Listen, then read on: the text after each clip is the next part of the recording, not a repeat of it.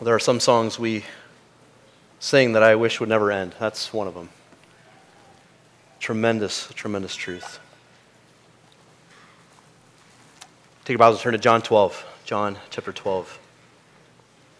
Tempted in light of that song to change my text to Revelation 21 and 22, but I ought not.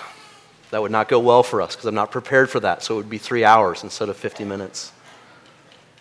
John 12. We come to a text which will always hold a unique and special place in my heart. This first text I ever preached here at Newton Bible Church in April of 2011. The elders invited me to come and meet the church family and investigate whether or not this would be a good fit for us and us for you. It was Palm Sunday. I said to the elders, I don't want to come give you a sugar stick sermon that I have well crafted, so give me a text that you want me to preach on. It being Palm Sunday, they said, pick one of the 4 gospel records of the triumphal entry of Christ and preach on that while you're here.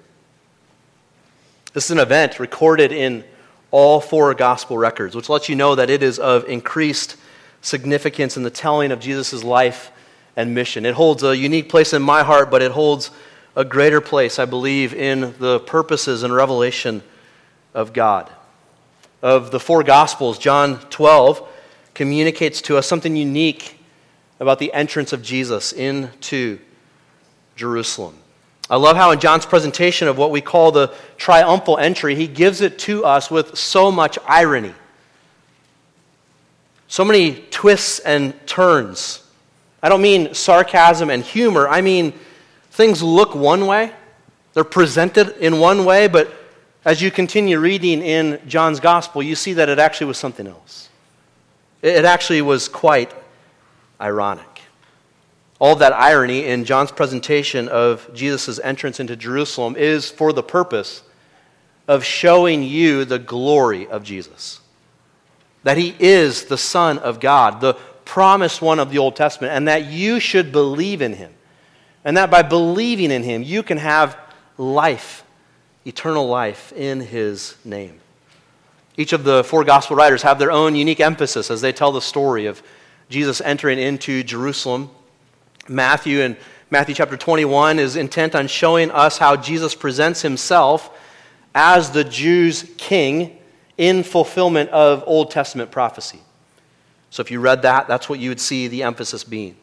Mark, in Mark chapter 11, is intent on showing us the entry of Jesus as preparation for giving his life as a ransom for many, as the servant of all. In Luke chapter 19, Luke tells us about the entry of Jesus with a special focus on the reaction of others to these events, and in particular, the reaction of Jesus to what happened.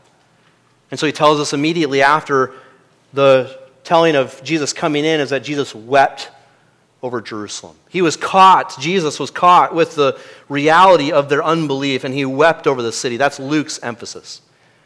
As we come to John's gospel, he has his own special emphasis, telling us about this unmatched day in the life and ministry of Jesus.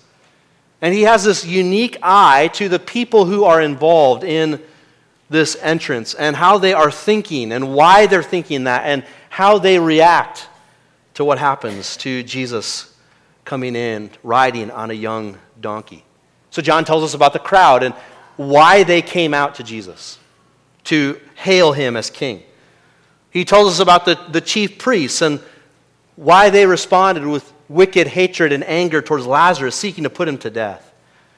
He tells us about the disciples and how they didn't understand a lick of what was going on, took part in it and didn't comprehend what was happening. He also tells us about Jesus, who carefully kept every word of prophecy as he made the case clear and obvious that he was the Prince of Peace. John focuses on these. We see this unique irony attached to each one of those. I hope you can see those ironies as we work our way through the text. I'm going to start reading in verse 9. John 12, verse 9 says this. When the large crowd of the Jews learned that Jesus was there, they came, not only on account of him, but also to see Lazarus, whom he had raised from the dead. So the chief priests made plans to put Lazarus to death as well, because on account of him, many of the Jews were going away and believing in Jesus. The next day, the large crowd that had come to the feast heard that Jesus was coming to Jerusalem. So they took branches of palm trees and went out to meet him, crying out, "Hosanna! Blessed is he who comes in the name of the Lord, even the King of Israel."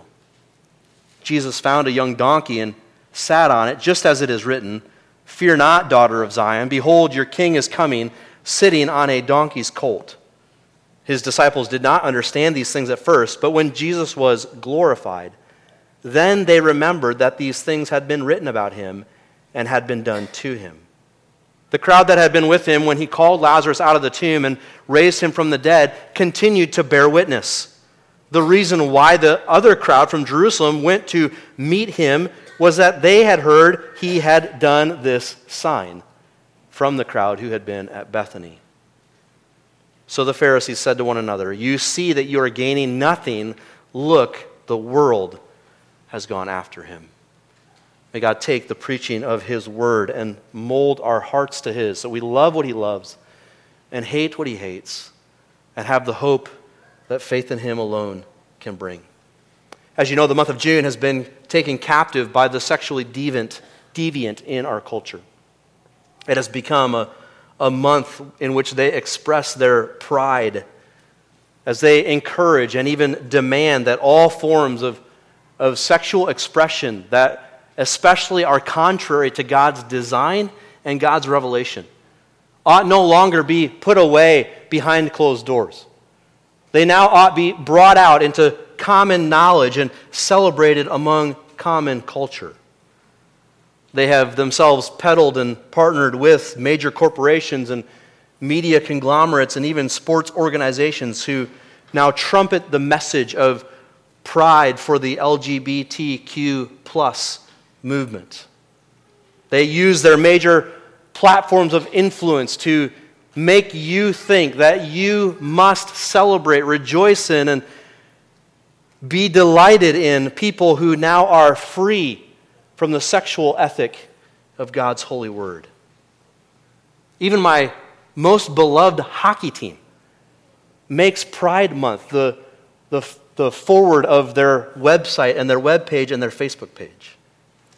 Major corporations put out new logos with gay pride brightly and proudly displayed. Major cities have displayed this flag, not just on one street, but whole streets lined with this flag. Social media platforms ban speech that calls into question the science or the morality of the whole narrative.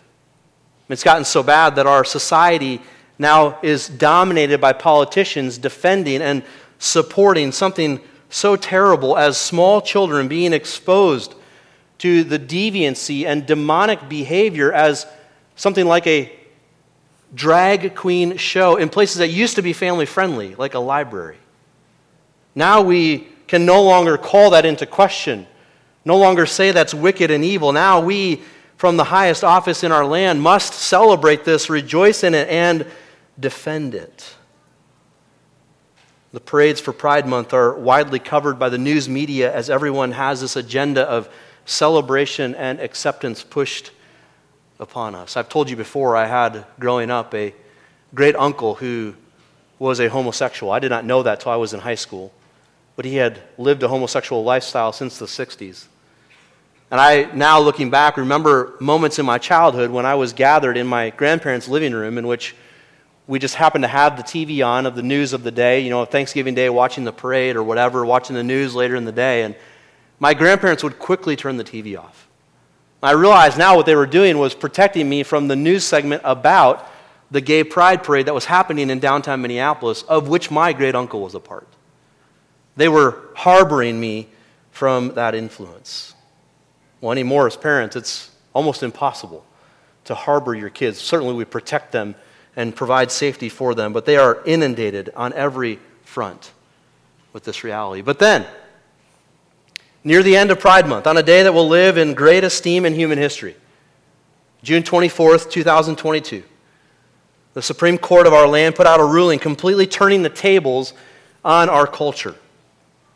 In a divinely appointed moment of God's mercy upon our land, the celebration of rebellion against God was overruled and overturned by a human court. How ironic.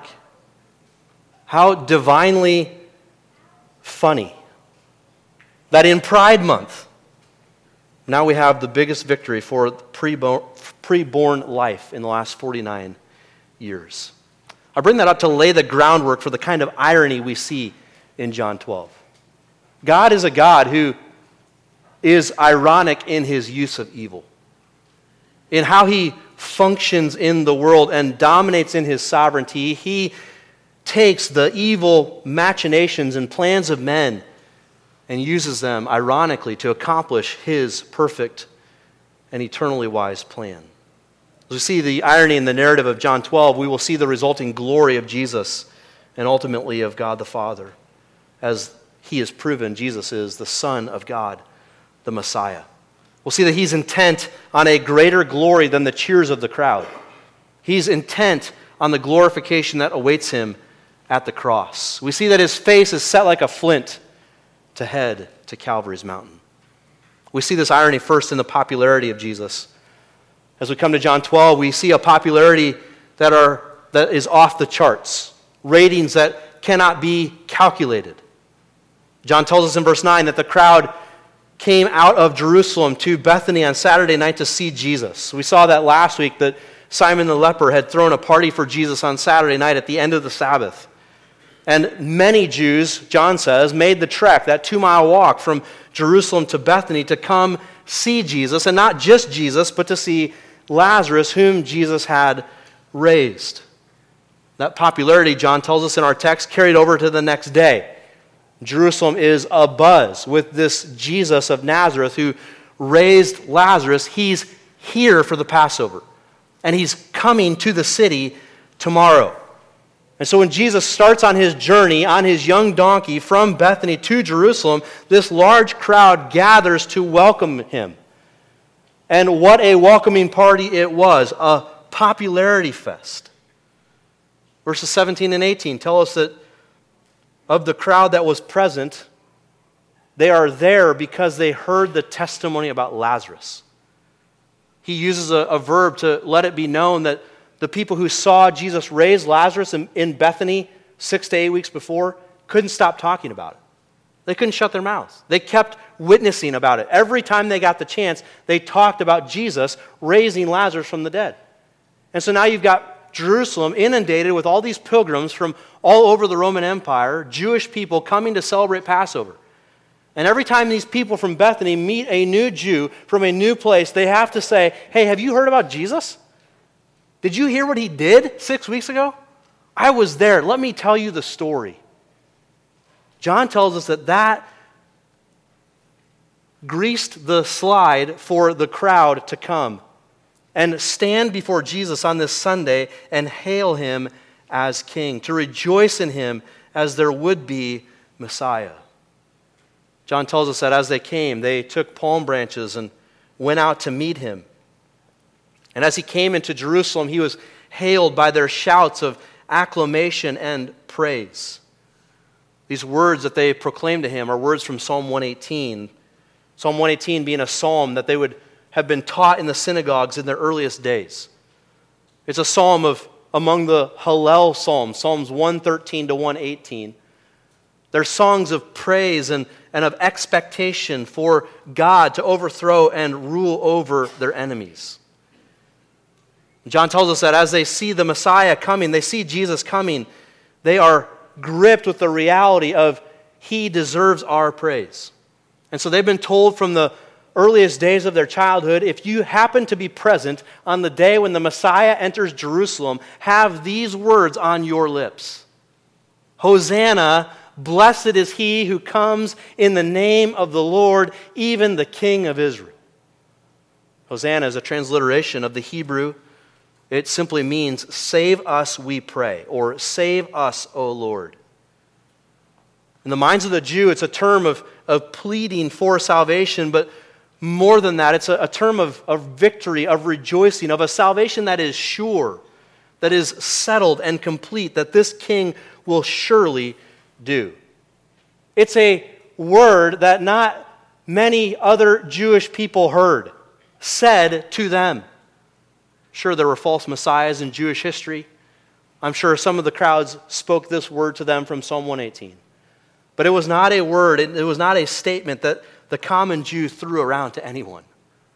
They were convinced something was unique about this man. His popularity was through the roof.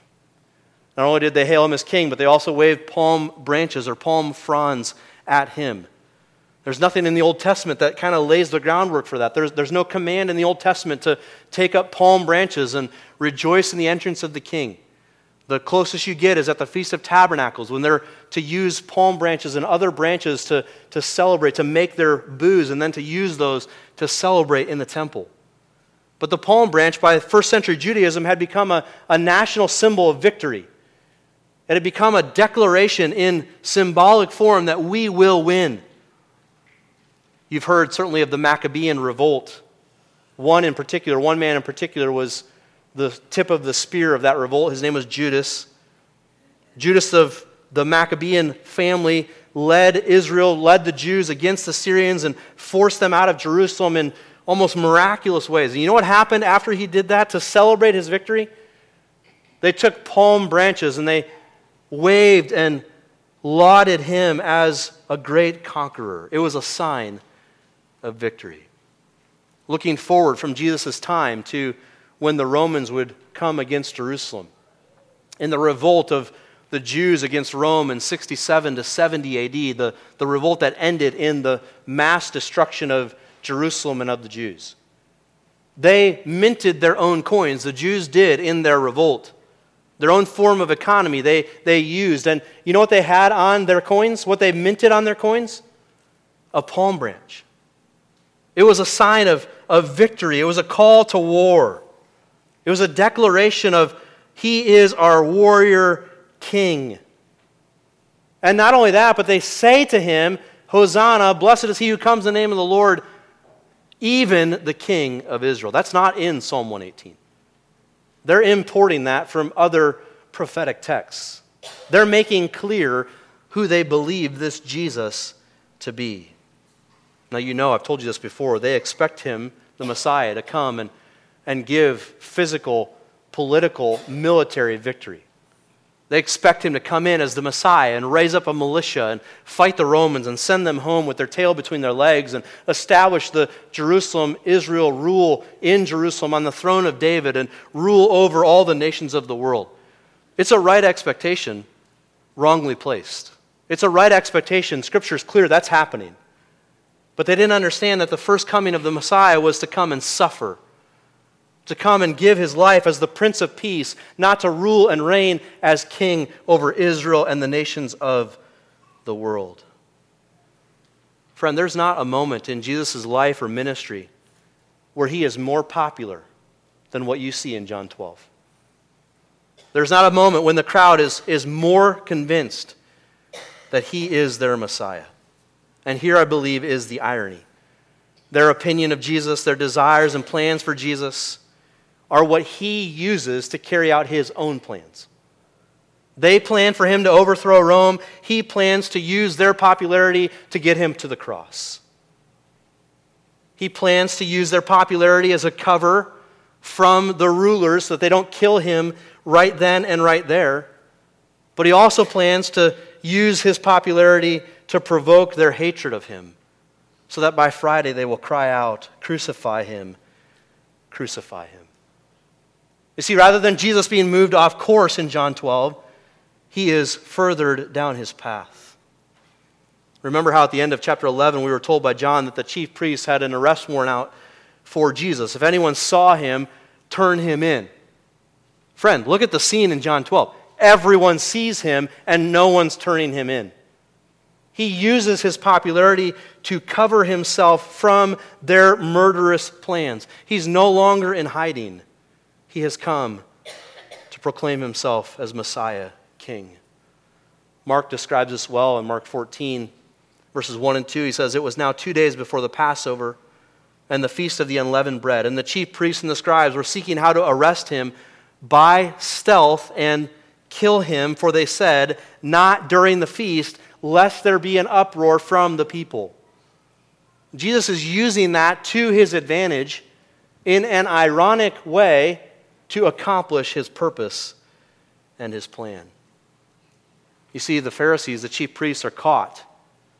They're afraid that if Jesus comes into Jerusalem, he'll start an insurrection.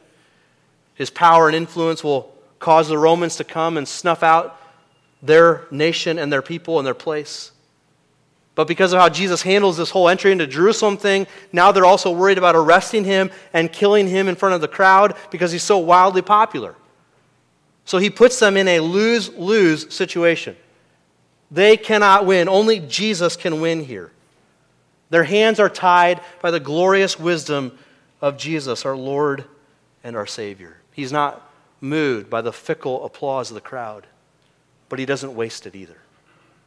I also want you to see the irony of the presentation. The presentation. Jesus comes in as the King of Israel. This is his official offer as the Messiah to the Jewish people. He is offering himself to rule over them as their king. He's revealed his power to them, power that is obviously able to overthrow Rome. He can raise a man from the dead 4 days in the tomb. He can overthrow Rome. It's obvious and clear. They seem to be excitedly rejoicing in Jesus as their king here. This, by the way, is the most messianic that Jesus has ever acted in his ministry. You say, well, I thought he's been doing that all along. Well, he's been showing bits and pieces that he is the Messiah. He's been proving by his signs and wonders that he is the Son of God. But often, you remember, he would say to someone after he healed them, now go home and don't tell anyone. Because he was leading to this point. But for the last 5 weeks or so, he has been acting more messianically than he ever has in his ministry prior. I told you, he went to Ephraim to hide out from the Pharisees after he raised Lazarus from the dead. He then went up through Samaria, crossed over the Jordan River, and caught up with a band of pilgrims, Jewish pilgrims, who were coming down the Jordan River Valley to come to Passover. As he walked with them, he acted in ways that were so very messianic to them. He clearly proclaimed to them that there is a condition in the hearts of men that will be true when the Son of Man comes. He starts talking about the coming of the Son of Man. He speaks in parables that look forward to the kingdom of God on earth, and he talks about how men should be ready for that. So he speaks about the talents that are given to different servants and what they do with those talents. Remember that parable? That parable, among other things, is meant to communicate the kingdom is not going to come immediately. The king's going to give out talents and leave and come back. He is intending for them to understand what he will do as king. On this journey down the Jordan River Valley with the pilgrims heading to Jerusalem, he spoke in authority on controversial issues. It's on this journey that we read in Matthew 19 that he addressed the issue of divorce, which was a lightning rod issue in Jewish culture, much like today, in which the Pharisees had taken their stand and had, in his opinion, clearly stated from Scripture, gone against God's will. He was brave and clear and authoritative in his teaching. He confronted the rich young ruler on his journey about the idolatry of riches, and then he entered into Jericho and he sought after Zacchaeus, who was caught by his riches, and said to Zacchaeus, I am going to your house today. Calling him to repentance and faith, he rescued Zacchaeus from the god of money and made him a true worshiper of the Lord Jesus Christ. Along this journey, he performed great miracles like the healing of the 10 lepers, of which only one returned to give thanks, and the healing of blind Bartimaeus and his friend in the city of Jericho. In other words, what you read in John 12 is the culmination of all of that. All that's been building up to this moment. The testimony of Jesus as Messiah has been obvious and clear, more so than ever before. And now, here he is, entering to the shouts of victory into the capital city of his people, being hailed as the King of Israel. And here's the irony. Even though he's hailed as king, even though he receives their praise, he does not bow to their will. He, being their Messiah, will be their Messiah whether they receive him on his terms or not. This is what he's here offering himself as, their Messiah on his terms. What they want as the Jewish people is their Messiah on their terms.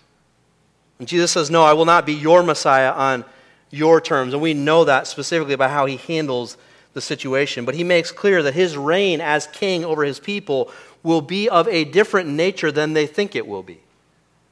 And it will have a different objective than they are planning for it and imagining it to have. In fact, in the next 2 days, Monday and Tuesday of his Passion Week, he will go and rule in the temple. He will take up shop in the temple. He will establish himself as the king of Israel in the place of worship in the heart of Israel. And he will face every challenger who comes to him and says to him, what about this and what about that? And tries to catch him to prove that he cannot be the Messiah. He's unjust, ungodly, and doesn't tell the truth.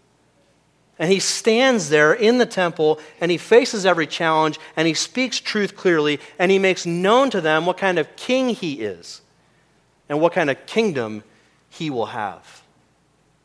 And by the end of Tuesday night, they don't want that king or that kingdom. He effectively exposes their flippant faith.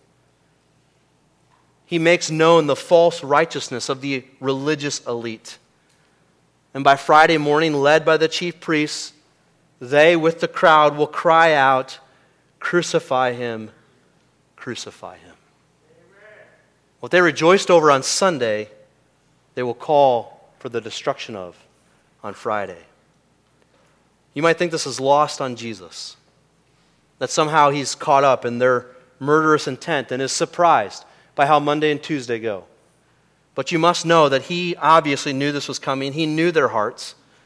By the end of chapter 12, he will dissect their hearts to such a level that John will tell us he went back into hiding because of the crowd's unbelief. But that's not the only way we know. We also know because of how he comes in. The mode of transportation he uses to come in as king lets you know he knows what's going on here. He does not come in on a white steed, a white horse, which you would expect for a victorious or a conquering king. No king heading into battle to overthrow an empire that dominated the world would come in riding not just on a donkey, but a donkey never ridden before, a donkey so young that it had never been ridden before. A donkey's colt, a young donkey. It's the most humble and serviceable of animals. It's the common man's animal. It's what most Jews would own to do their field work with. It was a beast of burden. It was a beast you would use to accomplish your most menial of tasks.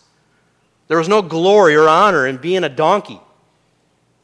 You were just normal, common, ordinary, and humble. And so Jesus mounts this young donkey, never before ridden, and enters Jerusalem not as conquering king of Israel, but as Prince of Peace.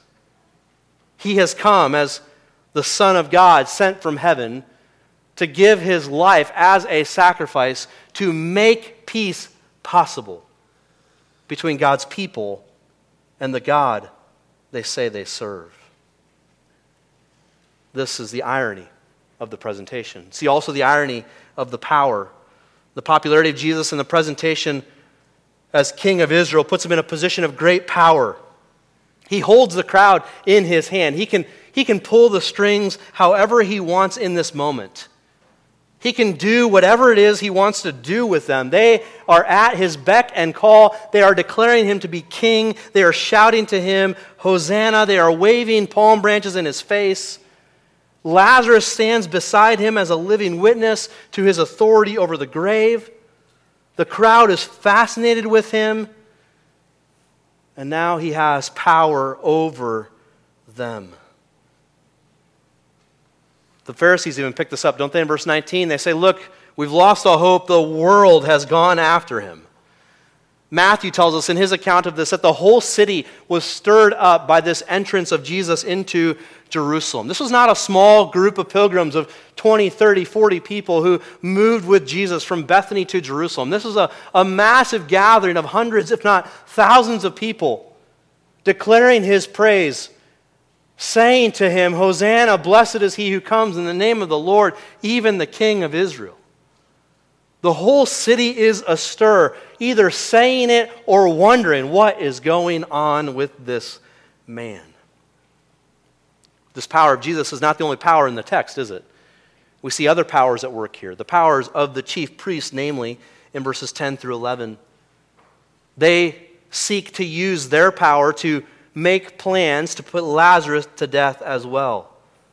Why? Well, because on account of him, many of the Jews were going away and believing in Jesus, and they can't have that.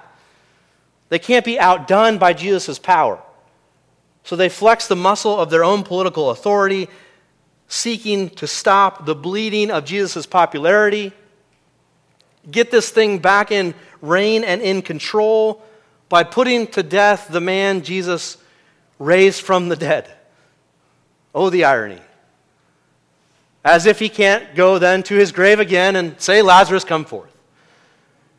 So the key phrase in verse 10 is, as well. They had already made plans at the end of chapter 11 to put Jesus to death, when Caiaphas said, it's better that one man, namely Jesus, die for the nation than that the whole nation die at the hands of the Romans. And so we see in John 12 and verse 10 and 11 that evil multiplies. The evil plans of wicked men in places of power always multiplies. It never diminishes. It never gets less. Making evil plans to accomplish evil purposes for their own evil glory never requires less of them. It always requires more of them. And we see that in our culture, don't we? What started 50 years ago is an aberrant thought of killing babies in the womb, one which our current president himself said he was against in 1973, now has become that which we celebrate and rejoice in and have to, as a culture, say is a right for women to do because evil multiplies.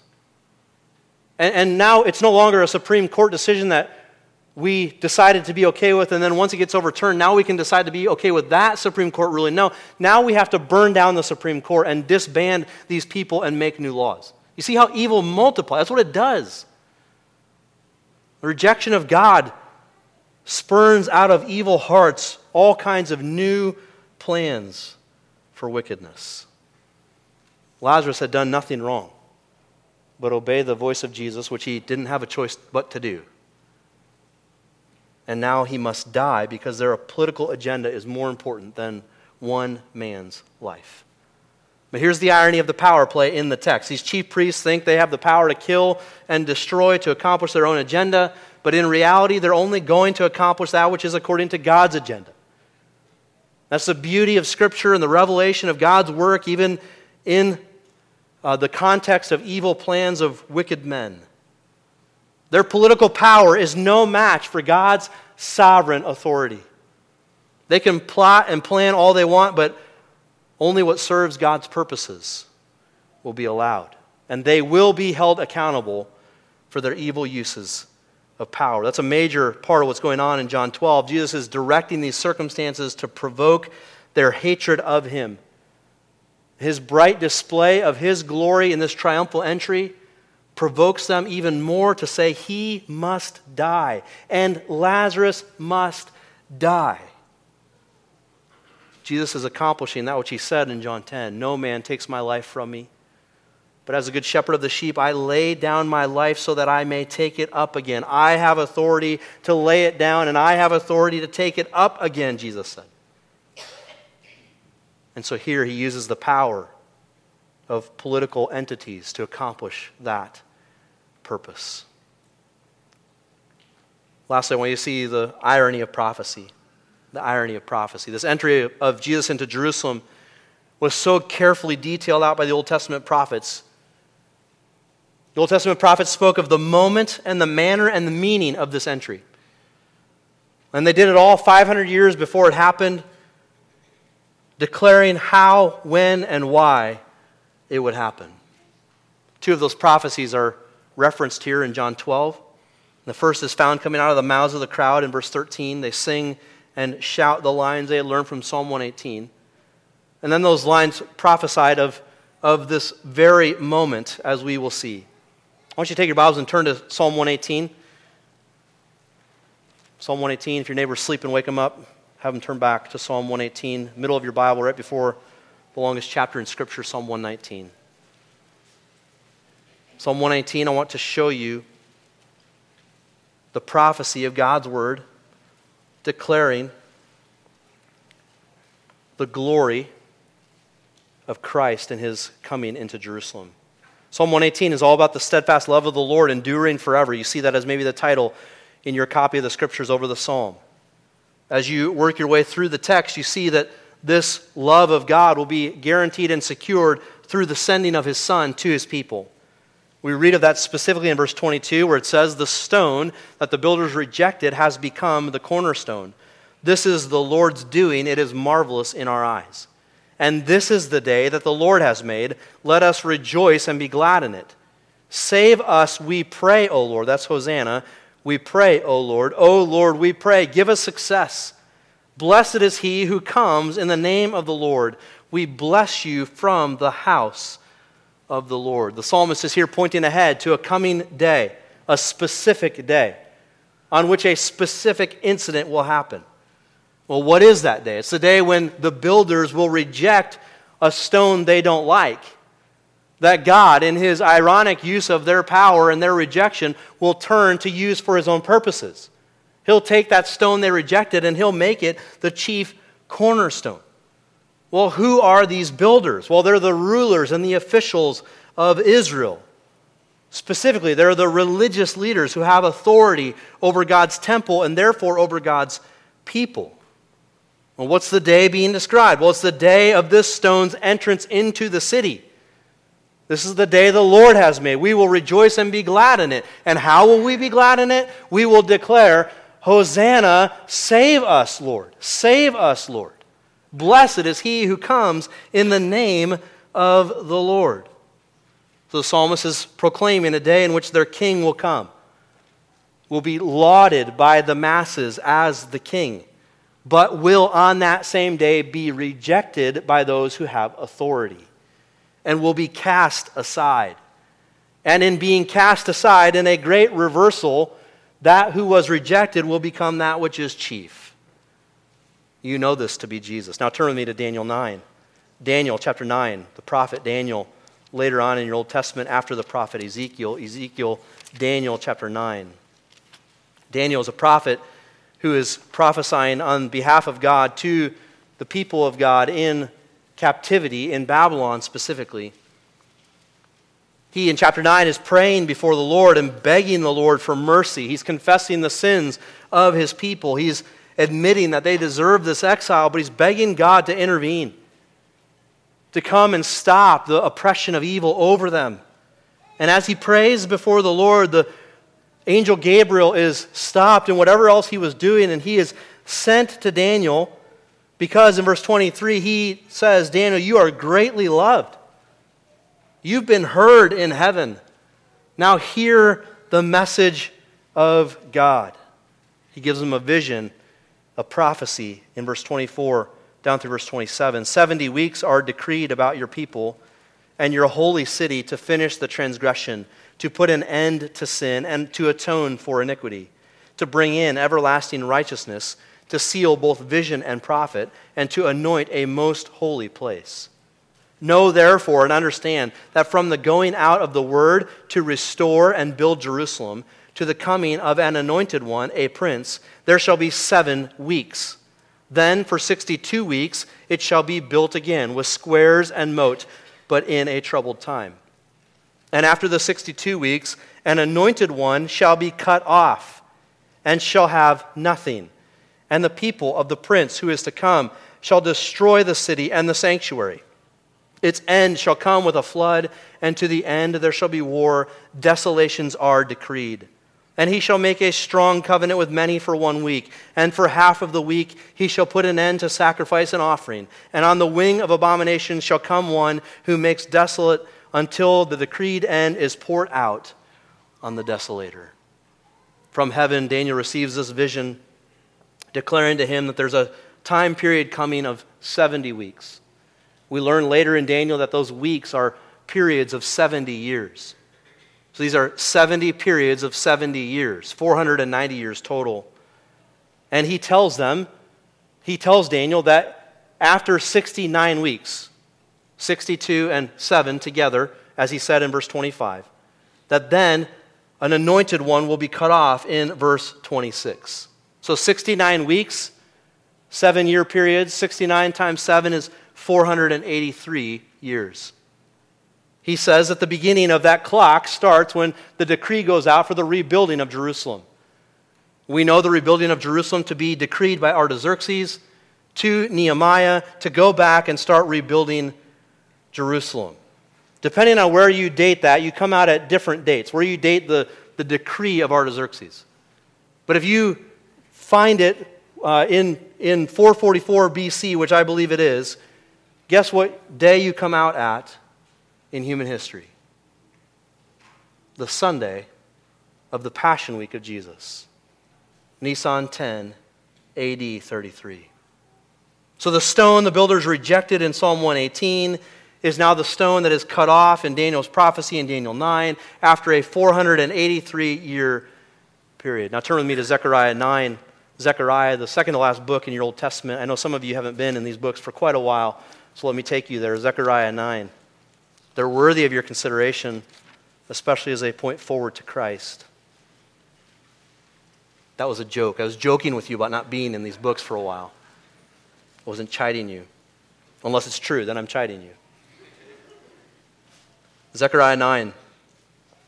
Psalm 118 gave us the meaning of this entry, that it would be the expression of God's steadfast love to his people, even though the leaders and the majority of the people would reject it. Daniel 9 gave us the moment, the time of that entry, at the end of 483 years from the decree. And in Zechariah 9, we're given the manner of this entry. Starting in verse 9 of Zechariah 9, the prophet says, "Rejoice greatly, O daughter of Zion. Shout aloud, O daughter of Jerusalem. Behold, your king is coming to you. Righteous and having salvation is he, humble and mounted on a donkey, on a colt, the foal of a donkey. I will cut off the chariot from Ephraim and the war horse from Jerusalem, and the battle bow shall be cut off, and he shall speak peace to the nations. His rule shall be from sea to sea, and from the river to the ends of the earth." John only quotes part of that in John 12, but he links in his recounting of this to Zechariah's whole prophecy, the totality of the passage. And he's letting us know that Jesus is coming in this manner on purpose, riding a young donkey. That is in keeping with a prophet who spoke over 500 years before.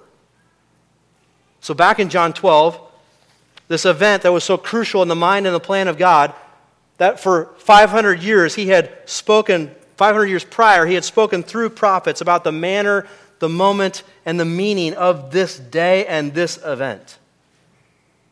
And here in John 12, we see it all come together in perfect harmony. Jesus perfectly capable and concerned to fulfill every line of the prophet's pen. That every jot and tittle of Old Testament prophetic voices would be perfectly fulfilled in Jesus of Nazareth. And yet here's the irony. The disciples missed it. The disciples didn't get it. John says that they didn't understand what all was going on. God had been so clear, spoken over 500 years before, let them know the meaning and the manner and the moment of this coming of Jesus into Jerusalem as the King of Israel, and they missed it. John says that it wasn't until after Jesus was glorified that it all came together for them. He says that in verse 16. After Jesus was glorified, it all came together for them. It's kind of an odd statement in this text, isn't it? There's not been another moment in John's gospel where Jesus has been more glorified up to this point, right? He's not had more popularity than this moment. He has not received the praises of the crowd like he has in this moment before. But Jesus is looking past the praises of a fickle crowd. His mind and his heart is set on a greater glory. It wasn't this moment of his entry that was his great glory. It was the moment of Calvary's cross that was his greatest glory. He comes in humiliation on a young donkey as a foreshadowing of his greater humiliation, a wooden cross. In a few short days, he will ride a wooden cross for the final moments of his life here on earth, to give his life as a sacrifice for many. You see, his greatest glory is not seen in this moment in the cheers of the crowd, but it's seen in the darkest moments of humiliating self-sacrifice. His greatest glory was seen when everyone else abandoned him. His greatest glory was seen when men were mocking him, spitting at him, calling him names because of his grotesque appearance as he died on an execution stake.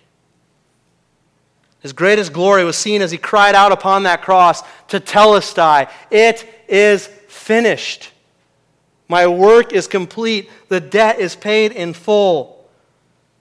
His greatest glory was seen in his coming as the Prince of Peace. Amen. Beloved, he can only be the King of glory, declared to be so in Psalm 24, seen to be so in Revelation 21 and 22, because he came as the Prince of Peace, riding on a young donkey to make peace for you and me through the blood of his cross. Hallelujah. What a Savior. As we close, I must drive this home to your heart. Friend, maybe you're here today and you say, I am a lot like that crowd. I want a God of my own making and my own choosing. I want a king over my life that is submitted to my will, not me to his. See in Christ an offer to be freed from that. There's nothing but death in that rebellion against God.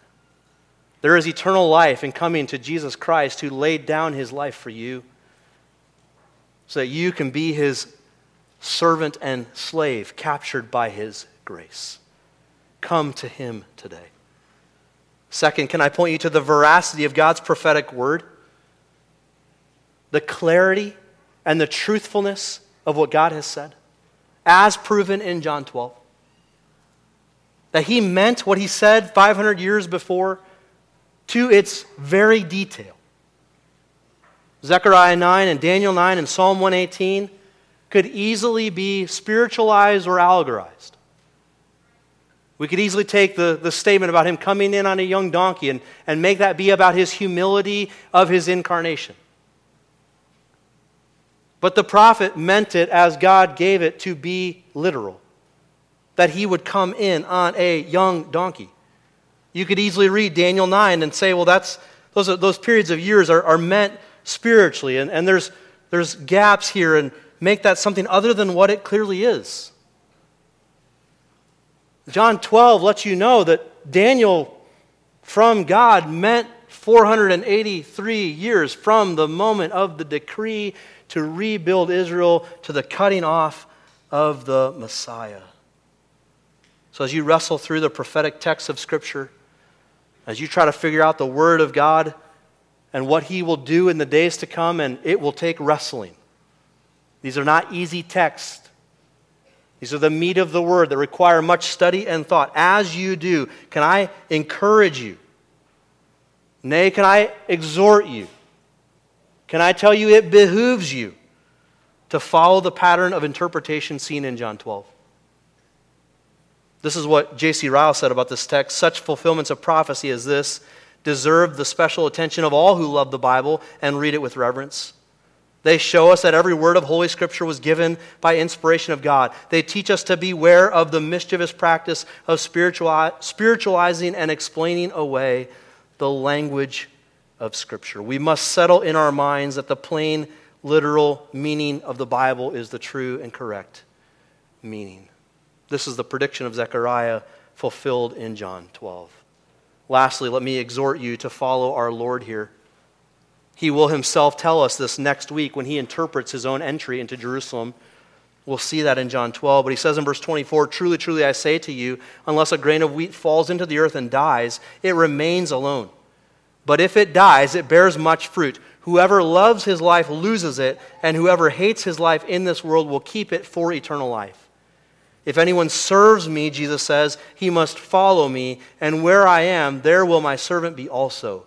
If anyone serves me, the Father will honor him. Beloved, do you want to share in the glory and honor of Christ? If you're a joint heir of Christ in his eternal riches, if you will one day rule and reign with him in his eternal majesty, then you must suffer with him. You must follow him on this path. You don't come into this world to rule and reign and conquer and divide. You come to serve. You come as a grain of wheat to fall into the ground and to die, and by dying to produce much fruit to the glory of Christ. So, believer, are you in the ground, dead, submissive and completely humbled before the Lord to use you however he sees fit as his servant? Follow Christ here. Let's pray. God in heaven, thank you for this text, and thank you for your Son. Thank you for keeping your word and sending him for the salvation of our souls.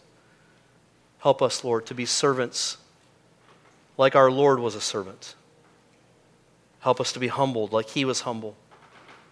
Help us, Lord, to be useful for your use as he was useful. We love you. Thank you for loving us and making that so clear through Jesus. In his name we pray. Amen.